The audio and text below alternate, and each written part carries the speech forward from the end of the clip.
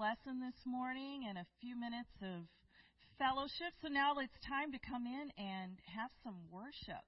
But let's start off with some announcements. We will have a Labor Day cookout at Pastor's house, my house, at 12:30. That is going to be rain or shine this time. We will make a way. We're not going to cancel on you guys. And I'll come around with a sign-up sheet for what you can bring. But please plan on being there with us. September 10th, we have men's prayer from 8 to 9. And then following that, the ladies will be meeting from 10 to 12. Ladies, if you have your book, please remember to be reading those chapters, stories. They're about the notable women of the Bible. So I believe it's Jochebed that we'll be looking at. I'll confirm that with you on Wednesday.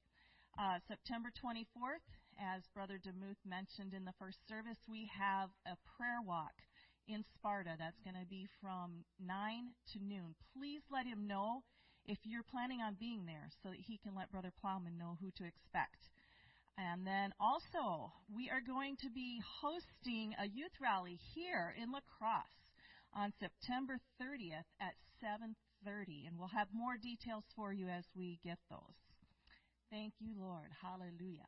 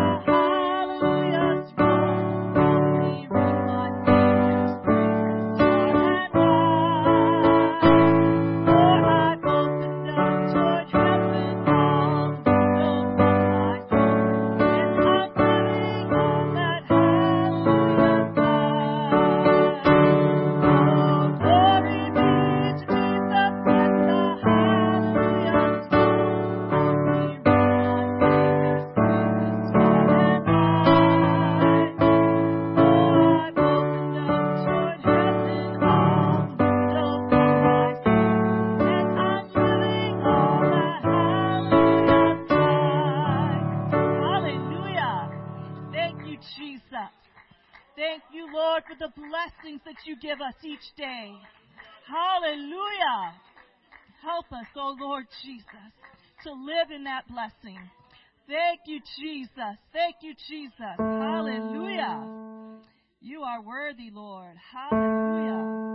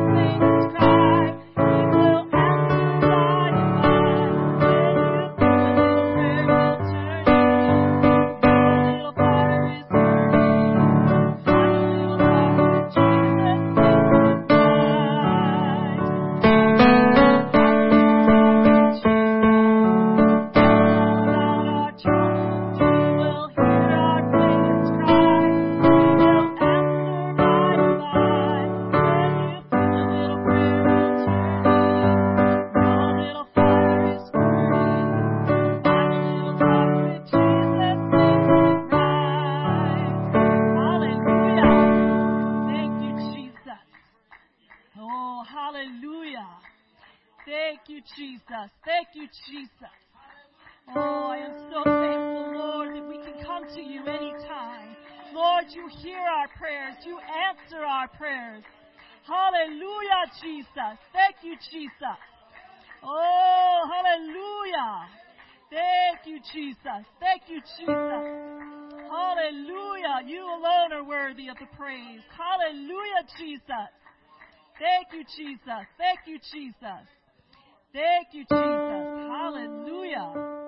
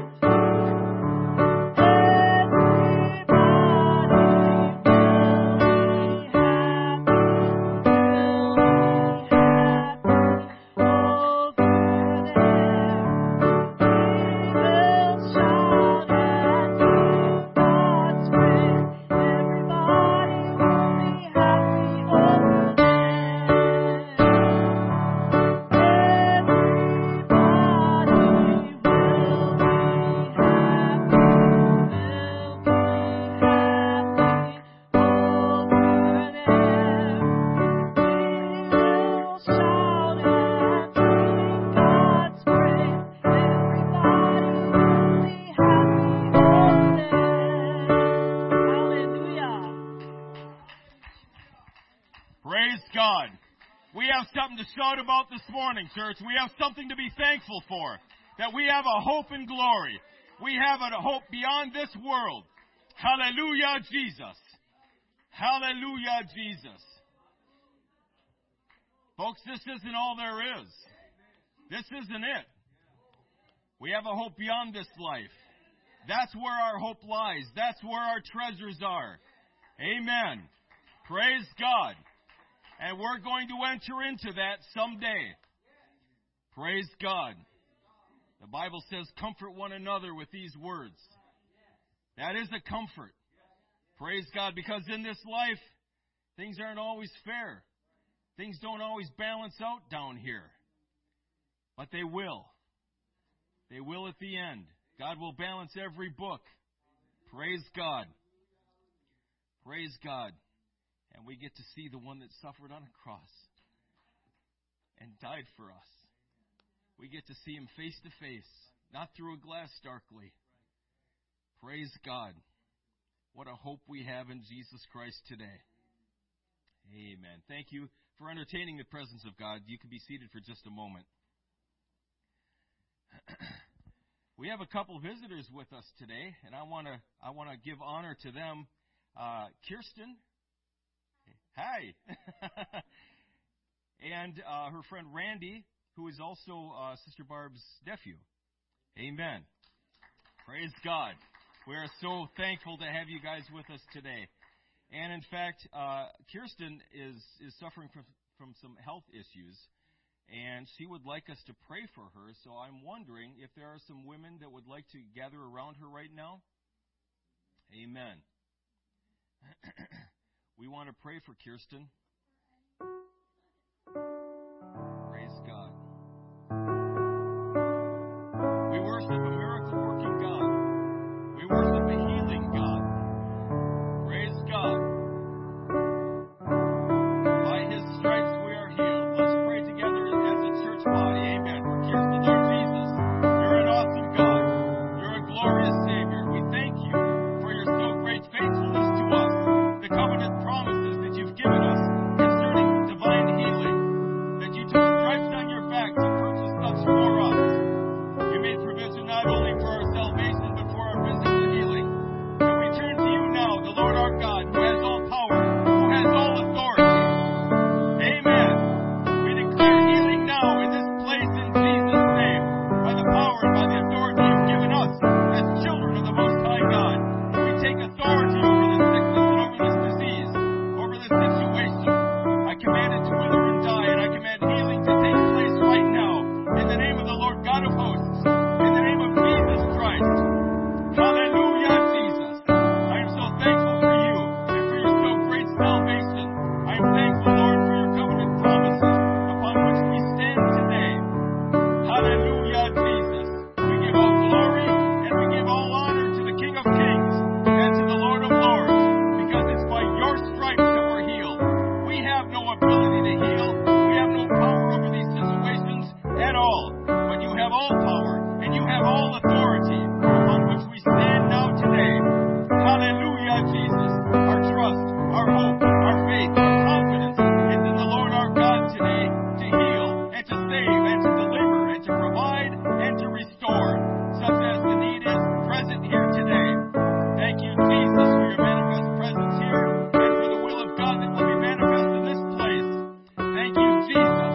We give glory and we give honor unto you. Hallelujah, Jesus. Hallelujah, Jesus. Praise God, praise God. We can trust in God. We can give all of our needs, our cares, and our concerns to Him. Thank you, Jesus. And He is a true and a faithful God unto us. Amen. Amen. God bless you guys. Thank you for being here today. Amen. We have a visitor also with us today, Braden Hess. Amen. He's supporting his pastor and his pastor's wife today. He's also from Eau Claire. Praise God. It's good to see you again. I was with Braden when he received the Holy Ghost. Amen. And from the very beginning, Braden's been told that he has a plan for your life. God wants to do great things through you. And he just started walking forward as if that were true. And guess what? God's doing great things through Braden. Amen. Praise God. And always remember, the best is yet to come. Thank you, Jesus. Amen. And we are so thankful and honored, of course, to have Pastor and Sister Anderson with us this morning. Our relationship with the Andersons started kind of interestingly, if that's a word. The very night that Brother and Sister Anderson was elected to be pastor in Eau Claire was the same night that we were asked or notified that, it's when we started our process trying out for this church. Amen. So that was kind of a interesting dynamic there. But Brother Anderson, I counseled with him, and he provided solid pastoral guidance while my wife and I were transitioning and seeking the will of God. Amen. And we really appreciated that, your guidance and your counsel and your prayers. Praise God. And we're looking forward to what God has in store for us here today. Amen. So as Brother Anderson comes to the pulpit today, let's all stand. Brother Anderson, if you'd come. And as he's coming, let's lift our hearts and our hands to the Lord our God and thank Him for all that He has in store for us today. Amen. Praise God. God bless you, Mr. Hand. Shall I use this one? Yes. Thank you, Lord Jesus.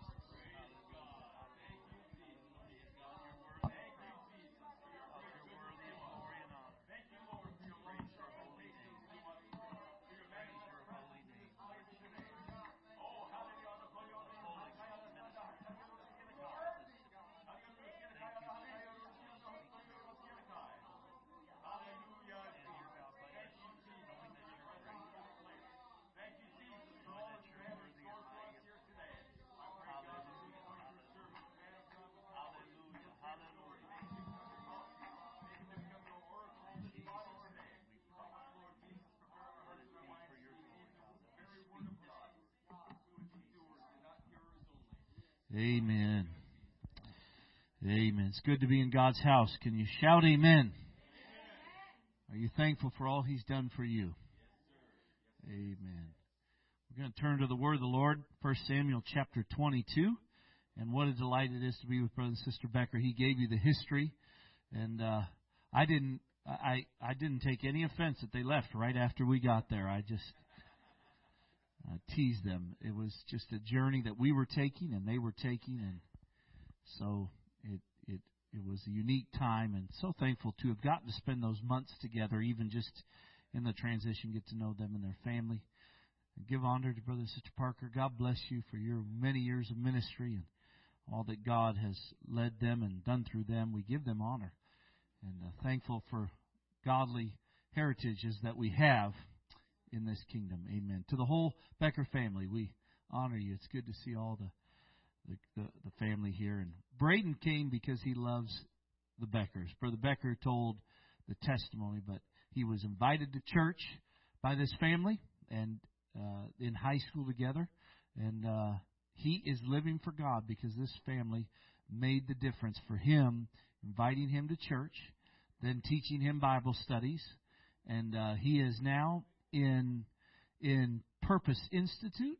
He is growing in the Lord. He went on a missions trip this year to Africa. And just a few years ago, he didn't know anything about the Lord. I believe it was Kylie invited him to church. Is that correct? Invited him from high school. And he came, and he didn't know what he was getting into. But he came in, and he got the Holy Ghost. And this family has loved him and taught him the Word of God. They were very instrumental. So you're looking at a testimony of what God can do. Amen? And we're so thankful. So he knew we were coming down here, and he asked me if he could come with. And I said, absolutely. And he just wanted to get to be here with us and them. And just he loves to get to see the Beckers. So we're so thankful for what God can do. I'm going to preach you out of 1 Samuel chapter 22. The Bible says in verse number 1, David therefore departed thence and escaped to the cave Adullam. And when his father's house heard it, they went down thither to him. And everyone that was in distress, and everyone that was in debt, and everyone that was discontented, gathered themselves unto him, and he became a captain over them. And there were with him about 400 men. Just one chapter later, it tells us in chapter 23 of 1 Samuel, verse 13, Then David and his men, which were about 600. And so I'm going to preach to you today for just a little bit on this thought, when the misfits become the mighty. And we're going to just ask the Lord one more time, just would you pray sincerely, just for a moment, Lord, speak to my heart. Lord Jesus, I open my heart to receive from your word. I pray that you'd speak to us, God. You'd minister to us, Lord, through your word. Let somebody speak and receive. Let me speak and let somebody receive. In Jesus' name we pray. Hallelujah. God, you're good. You're able to do something mighty. Amen, amen, amen. Amen. You maybe see if it's possible I can get just a little bit more monitor or just a little bit louder. I got to preach again tonight, and I don't want to strip my voice. Is that possible? Thank you. If it's possible, because I'll get excited and I'll start yelling. It may not be not. Well, even that, just a little bit would be wonderful. Thank you. I hope I'm preaching at the right church. That sounds wonderful. Thank you. If this is the church that is filled with people that had it all together, and then God made you just a little bit better, this sermon probably won't go over too good. Let me say that again. This is the church where you were almost perfect, and God just helped you a little bit, then this sermon may not help anybody. But if I'm preaching at a church where we realize we were all sinners far from God, misfits. Anybody know what I'm talking about? Like we really couldn't do anything by ourselves. But God came and delivered us. Then I'm at the right church. All right? And then this sermon will really have some weight to it. And I think we'll receive something from the Lord. Is that all right to say? The Bible says in Genesis chapter 1 and verse 31, and God saw everything that He had made, and behold, it was very good. Somebody say good. And the evening and the morning were the sixth day. It tells us that God had created this. It was good. And now He was heading into, as we know, the day of rest.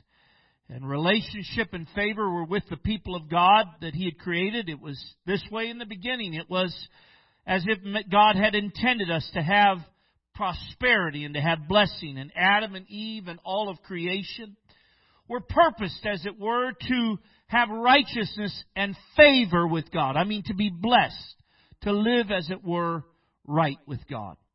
And they were destined for a life of abundant fellowship with God.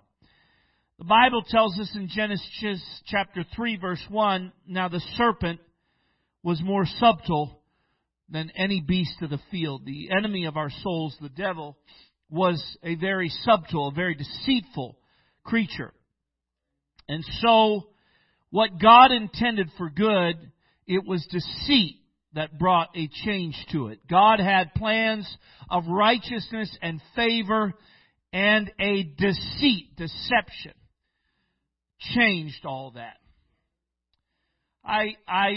We went to Valley Fair with our youth group about a week and a half ago, and I was reminded by my son of a story that had happened, and I'll have a picture for you in just a moment they'll put up. But a long time ago, we were youth president, and in Indiana, and we did something as they do now, the real McCoys. And at the end of the year, when all the real McCoys made it to the amount that they had raised, we took them on a trip, and we took them to an amusement park. And one particular ride we rode was called Firehawk. And you have a picture of Firehawk there, the first one. It was a ride in which you laid down upside down, and they strapped you in, and everything seemed okay. And then you can see in the distance as it would go up the hill just like a regular roller coaster would. And you were kind of laying there, and it was strapping you in, and you felt pretty secure. But as you came up over the hill and you began to go down, as you were laying this way, it flipped you over. And you were now just hanging in midair, going, as it were, just like this. And then they would turn you upside down and turn you, and you'd be looking at the sky, and then they'd flip you over, and you'd be just riding, as it were, straight out like this. And you'd get flips. And one of the things they said was, we wanted to make you feel like you were flying. I don't know that I ever felt like I was flying. I felt like I was falling. There was a great young man named Jesse, and he was from a church in southern Indiana, and he rode this ride about 2 seats over from me. You could see there was 4. I was on the end, and he was on the 3rd seat, I think, over. And Jesse is a quiet young man, and he was a wonderful soul. He loved the Lord, had come through some things, and God had done wonderful things for him, and he had raised money for Sheaves for Christ. And we got to the end of that ride, and it got quiet as we kind of came in. They had to unhook you all, and we were just sitting there laying, as it were, waiting for them to unstrap us. And it was real quiet. And Jesse, just with a quiet voice as it was kind of silent, said, "What devil worshiper designed this ride?" Now that ride has been torn down from what I know. You can't ride that ride. It's at Kings Island in Ohio, but it's no longer there. They've replaced it with another ride. But I rode it that day. When we think of the mess and the ride that is the world we live in, the world of sin, the world of captivity, I want to remind you that it was designed to be holy and to be right. But a devil himself, not a devil worshiper, but the devil himself, the subtle one, the beast, came along and he brought to what God had designed to be right. He brought bondage, and he brought sin, and he brought this discontentment that we see in the world. And so we find in Scripture this story of David being in a cave, and there's people that came to him, and we notice things about them, but David became the captain to them. He became the ruler over them, and he became this captain of misfits that were messed up, and life had not gone the way they had planned. They came to David, and he became a king over them. David represents the anointing and the favor of God towards His people. David represents the king of Israel's perhaps greatest Old Testament day. David is a type of Jesus, our anointed one. David is going to offer people a triumphant kingdom in that day and age in which they live. He is a man after God's own heart, and he will offer a kingdom that will be after the one true God, and it will be with righteousness. And the New Testament teaches us that we have a captain. Hebrews chapter 2 and verse 10 says, "For it became Him," speaking of Jesus, "for whom are all things, and by whom are all things, in bringing many sons," bringing those that were not what they should be, unto glory, to make the captain of their salvation perfect through sufferings. And as David was a captain to the misfits, Jesus became the captain to us that knew not what we would do without God, without His strength. He became our captain, and the Bible tells us that He is the author and the finisher of our faith. He is the one who has designed it, who can make something of our lives. That is our captain, Jesus. In fact, when we read about our captain, we find words that he said. He came and he was in the, as it were, the temple, and he asked them, or the synagogue, he asked them to bring him the book of Isaiah, and he read in Luke chapter 4 and verse 18, this is what he wanted to do. He said, "The Spirit of the Lord is upon me, because He hath anointed me," just as David had been anointed. He said, "I've been anointed to preach the gospel to the poor. He has sent me to heal the brokenhearted, to preach deliverance to the captives, and recovering of sight to the blind, and to set at liberty them which are bruised, to preach the acceptable year of the Lord." And when they heard this, I believe those that knew of David perhaps were astounded that there was somebody else that was going to be like this, or professing to be like this, to be that captain that would bring misfits into a place where they could be mighty. And God, He closed the book, Jesus closed the book, and He gave it again to the minister, and he sat down, and every eye was upon him after he read this, and he began to say unto them, "This day is this scripture fulfilled in your ears." I am that captain. I am that one that came to bring healing and set free and victory. So we know that Jesus is the captain, our captain. I'm in the right church. We were misfits. We didn't have it all together. But God became our captain in a place where we didn't know exactly how. So if you study it, then we could identify ourselves with these misfits in the cave with David. 400. And here's how they're described. You want to know how they're described? Well, they're described with three characteristics. They're described, first of all, by being in distress. The Bible says those that were in distress came to David. Somewhere they had lost their faith in the kingdom that was of Saul, and somewhere they had lost their faith in those around them. They could not come to bring help to their own lives. They were in distress. They were in a place of constraint. We'll talk about that because of a ruler who was subjecting their lives to unrighteousness, and they were sure that it was to no avail to try and fight on their own. So they were in distress. Secondly, they were in debt. The promise of deliverance from debt was in the law, but they could not seem to get out from underneath it. For some reason here or there, it's not exactly understood, but a perversion perhaps of teaching. Most likely a ruler who was rejecting the Word of God, in my mind, perhaps caused their debt to feel as if it was going to haunt them for the rest of their lives. It was going to keep them from ever being out from under bondage. And so they were distressed. They were in debt or in bondage. And thirdly, the Bible says there was those that were discontented. And if you study that word, you will find it is a dissatisfied of how their lives had unfolded. And now it almost appears as if it was bitterness. That word in the Hebrew is translated bitterness somewhere, or many times throughout Scripture. And so they were not only distressed, feels like the walls were coming in, but they were in bondage. And thirdly, they were bitter about it. They didn't understand why it had happened like this, why things had gone this way, why were they not free, why were they not living abundant. They were bitter perhaps within themselves at what they had done, and bitter at others that things had come to them. And so these type of misfits that were in debt, these ones that really were in distress, didn't know how to get out of the situations where they were at. And these that were in bitterness, that had no way to get rid of the bitterness that was in them, just found themselves a man named David and said, would you be a captain over us? Little did the men who were broken and distressed know that when they walked into the cave that day, there was deliverance from their distress. There was going to be deliverance coming to their debt and to their bondage, and that bitterness did not have to have a hold on their life. 2 Samuel 23 is written concerning the end. It's a summary of David's life. We're in the next book, 2 Samuel chapter 23. And it comes to the end, and it's writing about David, and it talks about certain things that had to do with David's life, and a summary of what his life looked like. And you'll find in verse 8, these be the names of the mighty men whom David had. And it begins to tell us the stories of mighty men that were in David's life. Now, everything I can see from Scripture is these men were there from the beginning. And what we can see then is that this understanding is that those that walked in with distress and with debt and with bitterness, discontentment, they became mighty in God.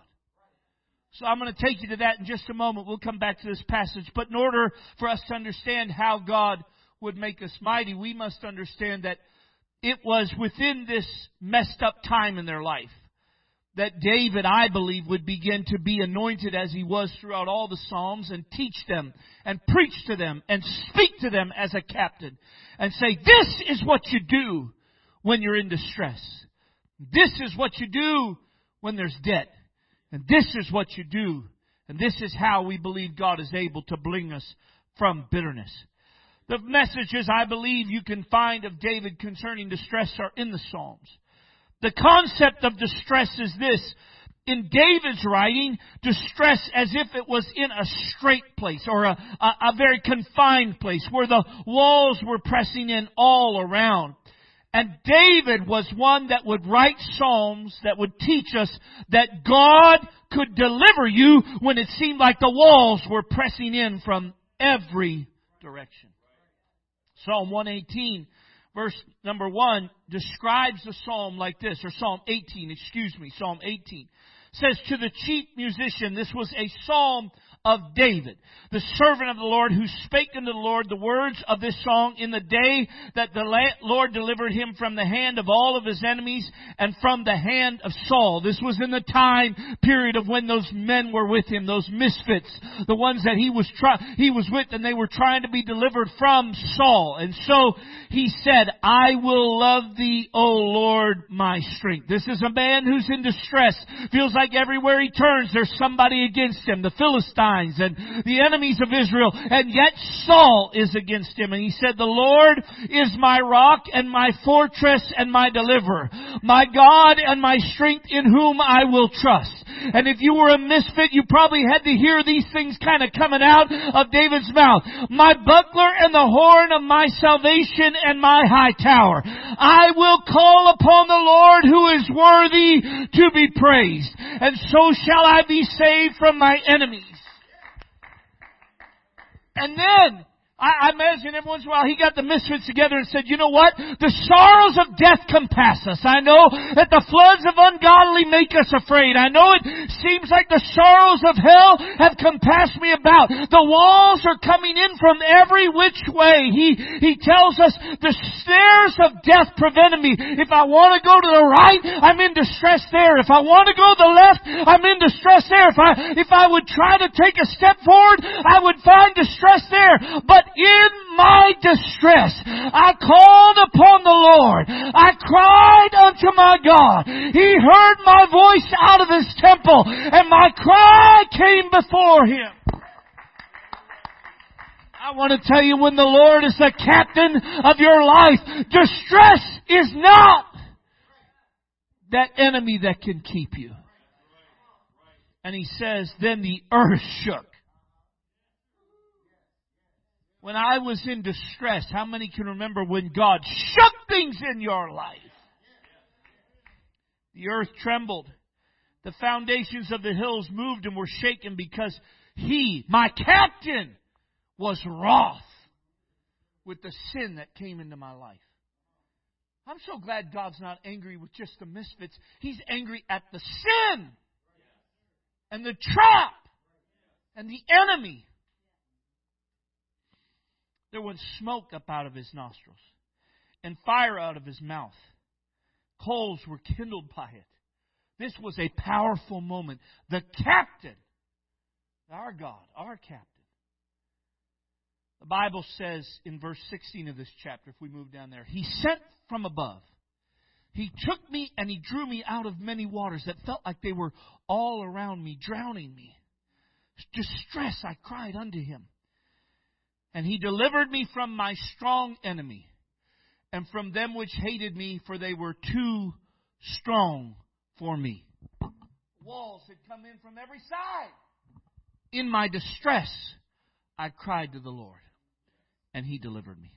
Psalm 118 is attributed to David by many. I called upon the Lord in my distress, and the Lord answered me and set me in a large place. The Lord is on my side. I will not fear what man can do unto me. It's as if we should understand this when the captain of our souls gets involved.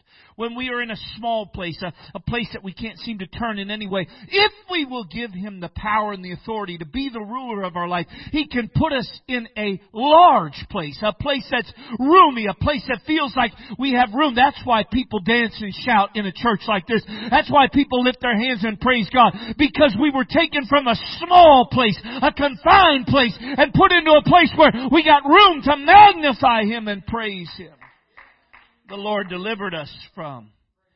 I believe if you were to look at distress, you would understand that God delivered these people from distress. Number 2, you would find the message of David to debt, I believe, found in the bondage that you can see. For David had come to a battle where Goliath was. David had come to a time where Goliath had said these very words in 1 Samuel 17 and verse 9. If he be able to fight with me and to kill me, then we will be your servants. But Goliath said, if I prevail against him, if I kill him, you're going to be our servants. And you're going to serve us. And from that point on, you'll be in bondage. And you won't have any way to get free from it. It would take a miracle. And here they were. And David came. We know he was a man that believed in the power of God. And the people of God should not live in the bondage to the enemy. So the message of a captain must have reminded them over and over again, you're not meant to live in bondage to the enemy. You're not meant to live in bondage to the world.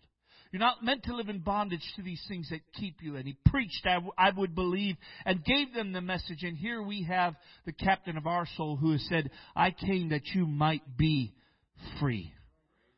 That you might be free from sin and its bondage. You would find over and over again in David's life these messages and these songs that would come forward. He would preach and teach, I believe, to these discontented, these bitter, these in debt, these ones that didn't know how they would come out, and yet they would become the mighty. Finally, I would tell you, and I preach this with all of my heart, this next one. There is a message to the discontented or to the bitter. Because when life has not gone the way you thought it should go, when life has not come together as you thought it should come, bitterness is the poison that brings some of the most damage to a soul. To be discontented. To be in a place where you think, why? Why has this happened? Why is it this way? Why are we running for our lives when we should be people that have freedom and that have what we should have by the blessings of the Lord, or what we should have, we desire. And so it was without doubt that there is a message to the bitter. I can tell you of Hannah, who prayed and rose up early, and when she prayed, the Bible says in 1 Samuel, she was in bitterness of soul and prayed unto the Lord and wept sore. And it came to pass when the time that she had conceived, that she bare a son, the Bible tells us. That bitterness is not the end of your story. Somebody ought to hear me. Bitterness is not the end of the place where you leave this story. But that when bitterness walks into a cave with a captain that is the author and finisher of your soul and the author and the finisher of your faith, somebody should hear me right now. It is taking you from a place where you feel like a misfit to a place where God would give you might like no other. David had to preach some of these messages like he wrote in Psalm chapter 64. Hear my voice, O God, in my prayer. Preserve my life from the very fear of the enemy. I am afraid. I feel fear. I feel doubt. And by it, there's bitterness that would creep in. And hide me from the secret counsel of the wicked, from the insurrection of the workers of iniquity, who whet their tongue like a sword, and bend their arrows to shoot, or bend their bows to shoot their arrows, even bitter words. David would write this psalm as one that had seen people that would take the bow and, as it were, put the tip of a poison upon it, in the arrow, upon that arrow, bitterness, and they would use bitter words that would come against them, and bitter things would try to invade their soul and their heart by the enemy. These words were poisoned, as it were, described as arrows that would try to shoot and pierce through the soul. And that's the people that had walked into the cave with David, discontented, dissatisfied, bitter at what had happened in their life. Before they even knew it, they were just almost drowning in this bitterness and this poison. And David, I imagine, as a captain, would begin to preach and tell them, there is a God. There is a God who loves. There is a God who cares. And we find later in that chapter that David would write, but God shall shoot at them with an arrow. Suddenly they shall be wounded. So shall they make their own tongue to fall upon themselves, and all that see them shall flee away. And all men shall fear and declare the work of God, for they shall wisely consider of His doing. And all men shall fear. Verse 10 tells us, the righteous shall be glad in the Lord and shall trust in Him. And all the upright in heart shall glory. The bitterness is exchanged with trust. Somebody said somewhere, I can trust God. This captain has taught me to trust God. If David taught them anything, he said, you've got to trust God. I came to Goliath and he had a sword and shield, but I trusted in the name of the Lord. And whatever has brought bitterness to your soul and distress, if you will trust God, if you will lean upon Him, it can be delivered. This bitterness can be delivered from your life. Bitterness can be lifted from your life with an encounter of our captain and our king. There's an ancient form, and you may be familiar with this, called kintsugi. The word is translated, it's a Japanese form of art, and it's translated as golden joinery. It has its history as an ancient form that started when a wealthy Japanese man dropped a very valuable and meaningful cup. The cup shattered into pieces, and he sought to have the cup repaired with little success. He finally found a man that mixed resin and gold together, and the end result was a work that would put the pieces back together. But not only did it put it back together, it brought a beauty to it that had never been seen before in that image. And the image that had been broken were now the essence of its beauty. The ugly cracks that would have left it broken were now filled with resin mixed with gold. And the gold brought beauty to this vessel that it had not before, and value to it that it had not before. And such it was that it became such a sight afterwards that it was said that many vessels would even be intentionally broken, battered, put into pieces on the ground, only to be picked up and to be asked to be repaired with a form like this. That once where its cracks were, where its broken things were, where its misfits were, where the pieces that really were broken in it now showed the glory of something that had put it back together. And when Jesus found us in our distress and in our debt and in our bitterness, not only did He put us back together, but He put His glory in those places that were broken. And now when we worship Him not because He just put us back together, but because we see His glory in everything that He did that was broken in our lives. It brings glory to His power and what He did in us. And I believe such is the case when you look at what God demonstrated through these misfits that walked into a cave, 400 in chapter 22, and it's 600 by the end of chapter 23 in the book of 1 Samuel. But 2 Samuel chapter 23 begins to write back and say, by the way, there was a great group of mighty men. Now when they walked in, they didn't look just right. They were broken in all sorts of ways. These, he said, be the names of the mighty men who David had. And he begins to tell us of these names. He tells us in verse 29, and here's what I've come to just simply give you hope in and me hope in, is this. That Eleazar, who was one of the three mighty men with David, when they defied the Philistines, that they were gathered together to battle, and the men of Israel were gone away. He arose, the Bible says in verse 10 of 2 Samuel 23, this man, this one mighty man, arose and smote the Philistines until his hand was weary, and his hand clave unto the sword. He couldn't even, it was as if it just was stuck. His hand was so there. But he fought, and he wrought, the Bible says the Lord wrought a great victory. When God gets done with misfits, that let the broken pieces be put together with His strength, they can stand. Hear me, somebody. They can stand with the sword of the Spirit and fight against the enemy. And I want to tell you, we live in a day where the enemy has made a mess of this world. I want to remind myself of that statement that young man made when he said, as we sat there in that moment, just What devil worshiper created this mess?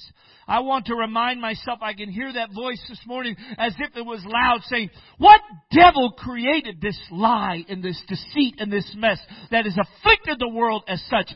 But when God gets done with misfits that come in out of the world, they come in and they say, please let me find strength in victory. Please let me find strength in something you could preach. Put these pieces back together. They become men and women with the sword of the Spirit in their hand that can stand faithfully in a place where God has set them and fight a battle and gather the spoils of victory over and over and over. Gathering the spoils when misfits become mighty. He tells us of another man, Shammah. Verse 11. The Philistines were gathered together into a troop where there was a piece of ground full of lentils, and the people fled from the Philistines. But Shammah stood in the midst of the ground and defended it, and slew the Philistines. And the Lord wrought a great. When God takes misfits and puts them and makes them mighty, picking the broken pieces up, they can stand in the middle of places that seem so precious and yet seem so attacked by the enemy. And they can stand there and they can reap a victory and defend things through prayer and through the Word. And say, we won't give up. We can make it. We can stand here while the enemy is attacking from every side. We can stand here. We won't be defeated. Why? Because they know that God took them. There was a captain that found them in a cave when they couldn't win any battle. And he taught them to be above their debt and their bitterness and their distress. And they can stand there. And when nobody else can fight, they can fight for things that are precious. And they can stand when misfits become mighty. And then the Bible tells us of 3. They're not named. 3 of the 30 chief went down. Some have an opinion of who these are, but 3 of the chief in verse 30. They came to David in the harvest time in the cave of Adullam, and the troop of the Philistines pitched in the valley of Rephaim. And David was then in a hold, and the garrison of the Philistines was then in Bethlehem. And David longed and said, "Oh, that one would give me a drink of the water of the well of Bethlehem, which is by the gate." The Bible says, and the 3 mighty men break through the host of the Philistines and drew water out of the well of Bethlehem. Took it, brought it to David. Now David would not drink it because he just said, listen, I can't, that they've put their life in jeopardy and I couldn't drink this. But just to demonstrate the power of God that was in their lives, 3 of the mighty could break through strongholds that nobody would even tempt to break through. When God takes misfits and turns them into mighty, they break through things that others could never break through. They stand and fight for people that others would give up on. And they stand there and they break through strongholds in places that God would mean for them to break through. Why? Because they have learned something, that bitterness and debt and distress and being in places where it seems like the walls are coming in from every side are nothing if God is with us and He is fighting for us.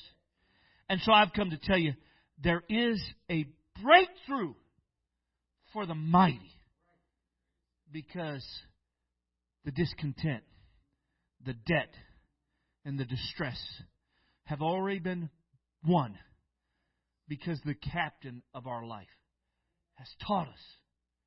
So you stand here in a church today, and I'm in the right church. Doesn't matter who in this city needs a victory. We're not here because we were just about good enough and God added the nice finishing touch. But we were the vessels that seemed dropped and broken and laying there. We realized we could not put ourselves back together. We owed such a debt we could not pay. We were in bitterness at what had come, and it seemed as if the walls were coming in from every side. But somehow we found that place where Jesus became our captain. And we begin to walk with Him through the storms that we would face and the storms that He would lead us through. As the Lord even told us, if any man would be a follower of me, let him deny himself. Pick up his cross. Go with me through your own cross. Go with me to the place that God is going to take you. And when you get done with that, I'll make you mighty men and mighty women that can stand and fight. And you'll hold on to it. And you'll fight in places that are precious. And hold on when others would give up because the Philistines have attacked such a place, and you'll have breakthrough when misfits become mighty. Just a couple weeks ago on a Saturday, there was a wedding that was going to take place in Boston. Just a few weeks ago. The groom's name was Patrick Mahoney, and they were going to take a ferry to the Thompson Island from the Boston Harbor. And that's where the wedding was. And the bride was there early. Somehow she had made it. I don't know the exact details, but she had arrived and some of her bridesmaids. And there was many there. But the groomsmen were to come later in the day. They were to get ready and they were to come later. And on the ferry, waiting at the Boston Harbor to go where was the groomsmen and the groom. And along with them happened to be the photographer and the floral arrangements. And the ferry broke. And the bride was out there. And now there was just a group of misfits stuck at the harbor. They couldn't get there. And nobody let the bride know. They just didn't even let her know at this point. And the photographer was there, and the groomsmen were there, and the groom was there, and the flowers were there, and they were just stuck. And the story goes that somehow the Boston Harbor Police heard that they were stuck. And the captain and the sergeant, somebody on that ship said, "Take me to the harbor." They brought their boat to the harbor. And the captain said, "Get on board. You're going to make it. I'm going to take you." And he took them and gathered all those misfits, the groomsmen, the groom, the photographer, the floral, and anybody else that needed to get to the wedding. He put them on a ship and he got them to the place they were supposed to go with 9 minutes to spare. And the wedding was saved. And one day you and I were stuck. Had no way. Had no answer.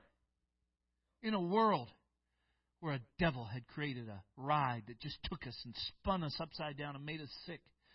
And we were walking along and we found in a place, as it were, even a cave.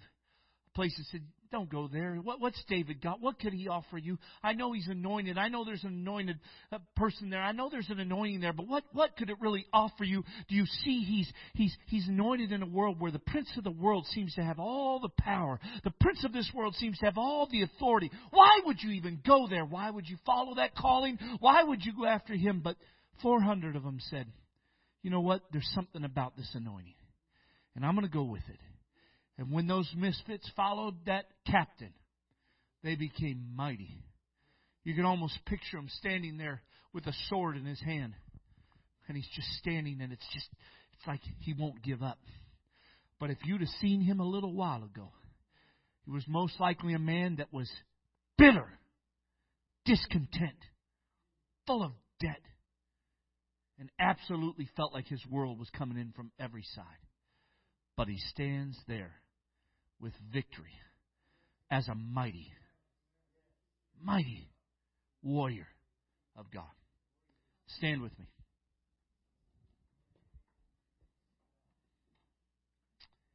I preach to any bitterness this morning. I want you to close your eyes. I preach to any bitterness. I preach to any distress today. I preach to anybody that feels a weight of debt. Somehow condemnation has crept in and seems to keep you from feeling that you could be free.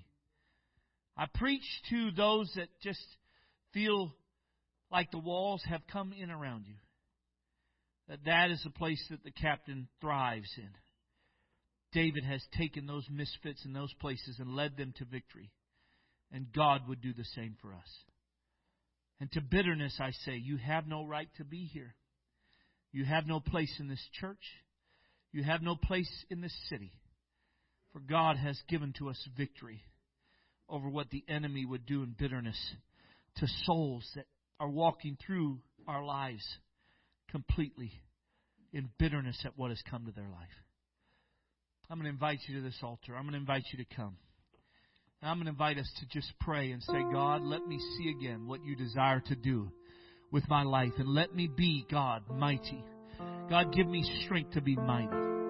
I'm going to invite you to come and pray over your city and say, God, there's misfits. There's ones like me, God. I'm going to invite you to lift your hands and lift your voice. I'm going to invite all those that would to come and say, God, let this be a place. Let this be a cave, as it were, where the misfits can walk into. Come on, I want you to lift your voice. I want you to begin to pray. I want you to begin to lift your voice strong and say, God, send us the broken, send us the distressed, send us those that are hurting. Send us those that don't see how it could ever come to pass.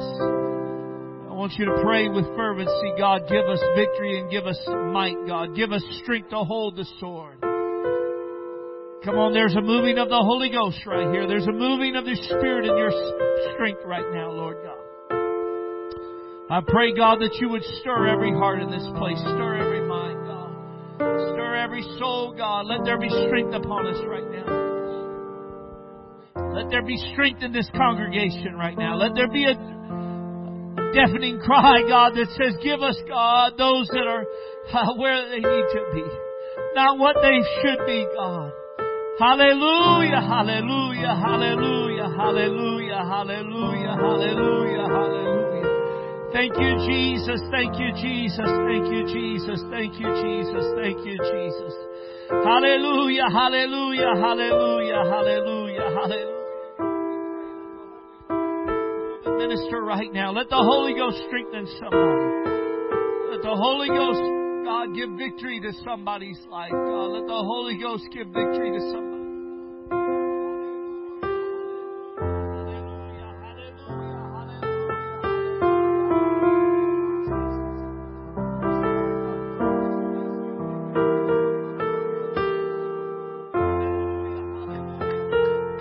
Let the prayers be heard. Let the prayers of those mighty that were once misfit be heard right now. Why don't you magnify Him? Why don't you glorify Him? Hallelujah, hallelujah, hallelujah, hallelujah, hallelujah, hallelujah, hallelujah, hallelujah, hallelujah. God, you're so good. You're so mighty. You're so good. You're so great. God, you're a mighty God. You're a strength God. You're a victory God. You're a holy God. Hallelujah, hallelujah, hallelujah, hallelujah, hallelujah, hallelujah, hallelujah. Lord Jesus, Lord Jesus, Lord Jesus, Lord Jesus. Hallelujah, hallelujah, hallelujah, hallelujah, hallelujah, hallelujah.